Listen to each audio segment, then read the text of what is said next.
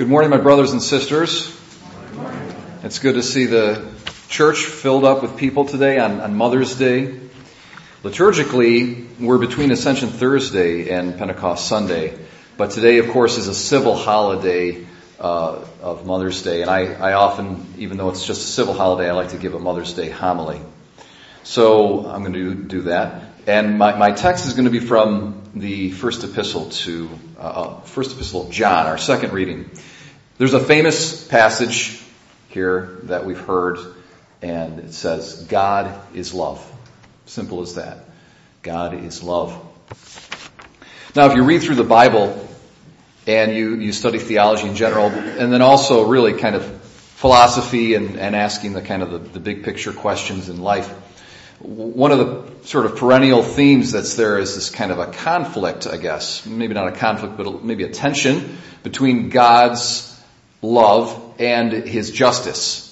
Okay, so on the one hand, you have God who is love, and He's merciful and He's compassionate. On the other hand, He's a just God, and He's the God that gives law. He's the God of law and righteousness. And sometimes it's difficult to reconcile these two aspects of God. And we see that question or that problem, if you will, all throughout sacred scripture. And it's a problem that thinkers have dealt with for a very long time, for thousands of years. In any event, however you can reconcile these two ends, or these two aspects, or these two attributes of God, they, in the mystery of God, there's no conflict. And they both are true of God. Now, human beings are made in God's image. And I believe that both men and women together reflect these respective attributes of God. Matter of emphasis, of course. It's not an either-or question, it's a matter of emphasis. That women have in a certain sense, reflect or image forth God's love. And men, on the other hand, image forth or reflect or have more of a tendency to image forth and reflect God's justice. Okay? I was listening to a psychologist recently who was talking about, he was actually an evolutionary psychologist, and he was discussing in a very detailed manner that I can't even reproduce, much less I'm going to speak about it to you, but he was in a very detailed way, he was talking about the brain and the central nervous system of women and how it is particularly adapted to taking care of infants who are under 1 year old. And if you think about an infant that's under 1 year old, when it starts crying and fussing and whatnot, you don't apply the law to it. You don't say, hey kid, get your act together, stop that, the child under 1 year old is always right. Okay? You just have to unconditionally take care of its needs and make it comfortable and accommodate it. Period. There's no conditions or strings attached whatsoever. Now, of course, as children grow older, they need the influence of both, unconditional love, but also discipline and laying down the law and whatnot. Otherwise, they turn into spoiled brats. But for 1 year old child, or 1 year old especially and under, that whole dimension of law just does not come into the picture.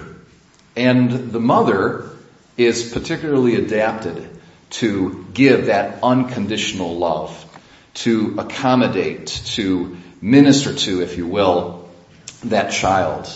And there's something special about that motherly love, that just unconditional love. It reflects God's love in a very special way. Recently, I faced a personal dilemma, and I turned to a saint in our tradition, St. Alphonsus Liguori, who is, if you don't know, he is the most important moral theologian in the Catholic tradition, St. Alphonsus Liguori. And so I was reading some of his works, and he's all about the moral law. And I was puzzling over a certain problem and trying to solve a kind of a dilemma in my own personal life. And he, in one of his writings that I was reading, pointed me to Our Lady, to Mary. So I started to pray this particular prayer that he recommended, praying to Mary. And it was just Friday, in the wee hours of Friday morning. I had, I believe, what was a spiritual experience. Maybe it's subjective and I'm imagining it. Could be. And I don't have a lot of spiritual experiences, and if I do, I usually don't share them, but I'll share this one with you today. It was in the wee hours of Friday morning, and I was starting to kind of come awake just a little bit. Maybe it was 1 o'clock in the morning, 2 o'clock in the morning. And I had this very strong sense that a particular saint was praying for me in regards to this dilemma that I was having. And it was Saint Therese of Lisieux. Now, I haven't thought about her or talked about her for about a year, quite frankly. So she wasn't on my mind, and just suddenly about 1 o'clock or 2 o'clock in the morning, I had this very, very strong impression that she was interceding for me in regards to this dilemma.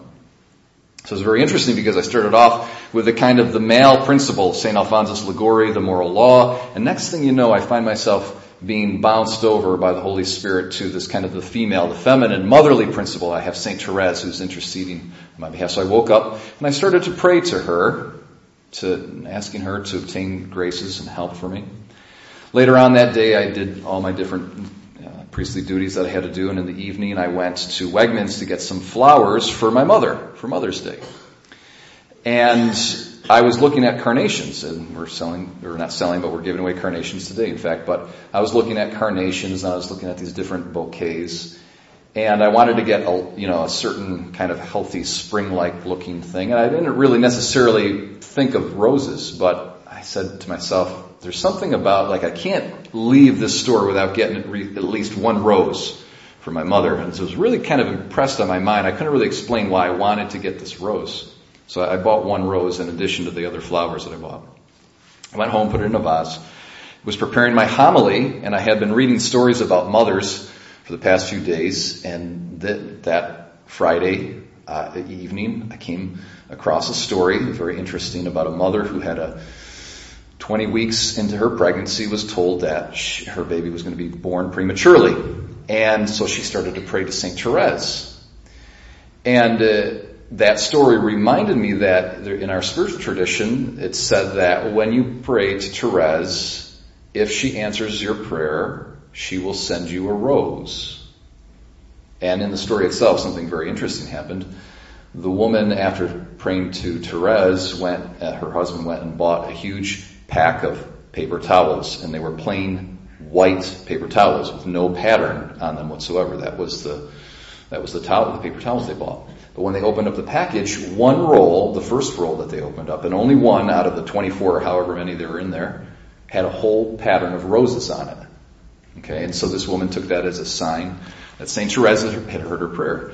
And as I'm thinking about this and recalling this and remembering this, oh, you're right, there's that whole idea that when St. Therese hears your prayer, she sends you a rose. And I look over, and there's the rose that I had just unwittingly bought there in this vase that was there waiting for Mother's Day to come along. And I really take that there is this motherly saint in heaven taking care of us in general, and taking care of me in particular in regards to this particular dilemma. Here's another story that I came across here that involves a rose. It features this Irish Catholic family from the 1940s in Pennsylvania. And it was the Patrick family, okay? Can't get any more Irish than that. And Mrs. Patrick, and then one of her many children, Kevin, became very good friends with a guy named Dorian. And they had the Patrick family kind of had to adopt this young man Dorian into their family, and they nicknamed him Duffy. Well, Duffy's story goes something like this. His mother died in giving birth to him, so he never knew his mother. And his dad was very emotionally distraught and kind of, in consequence, sort of emotionally distant from him for the first few years of his life. And eventually he was sent to his aunt's house, and then his aunt eventually became very sick, and she had to send him back to his father's house. And he was kind of just wandering around and didn't have a lot of strong sort of parental, much less motherly care in his life. And so he meets the Patrick family when he's in junior high, and the Patricks kind of adopt him into their fold, so to speak. He's there all the time, and he's a very good athlete, and so is Kevin Patrick, and so Kevin and Duffy get along because they play sports together. And everybody in their Catholic school comments on the quality of their friendship and how special it is, so forth and so on. They move into high school. It's the first years of high school. Mother's Day comes along, and there's this yearly ritual that the Patrick family does. They all bring their gifts to Mrs. Patrick, and she acts all surprised, so forth and so on, and she kisses each one in thanks for the gifts that they've given to her. And there's Duffy in the corner, kind of shy. It's not his biological mom, but he got her a gift. He brought her a rose.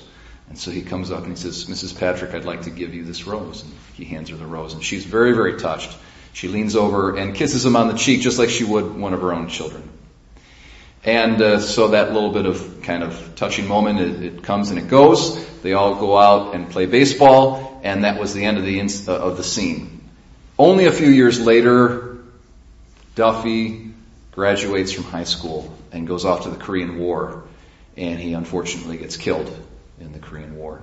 So there's a lot of sorrow and sadness that comes upon the Patrick family, and his body's brought back home. There's a funeral mass said for him, and then afterwards they're all mourning his loss, and they're telling stories about him, and this is what happens here. As the rest of us shared stories of Duffy's life, Mama got up from her chair and disappeared into her bedroom. Moments later, she returned carrying a box. Then carefully opening the box, she pulled out of it a rose. It was the same rose that Duffy had given to her probably 3 or 4 years earlier. And then she says, it's all dried up, and she says, I pricked my finger, she said softly, the day Dorian gave this to me. Pricked it on this very thorn when I went to put it in its vase. Tapping lightly on the still sharp thorn, she quietly continued, Dorian had so little in the way of joy when he came among us, she sighed. I often wished I could take away that boy's sorrow. I studied Mama. It was not like her to talk this way, nor had I ever seen her talk on while tears rolled down her cheeks. He gave me this rose, Mama said, and I kissed his cheek. Then, when you boys were getting ready for your ball game, he sat down beside me to wait. He gently put his hand in mine, and he thanked me for being his mother. Now, until that moment, we had never known that had happened. She uttered from the depth of her own grief. He's got his own mother as well as Mother Mary with him now, but for a while he was like another of my own, and I'll miss him so much. And with that, Mama put the rose back in the box, carried it back to her room, and shut the door. Now, I see in this story the wonderful ability of motherly love to really transcend the biological. We have here an example of a mother exercising that motherly love towards someone who's not even her own biological child. And we have the great example of Saint Therese of Lisieux, who gave up biological motherhood and is all the more so a mother for all those who invoke her and who call upon her.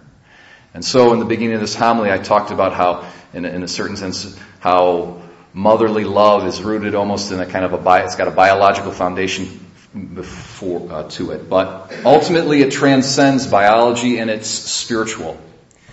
And it reflects God, a dimension of God, in a very privileged and special way.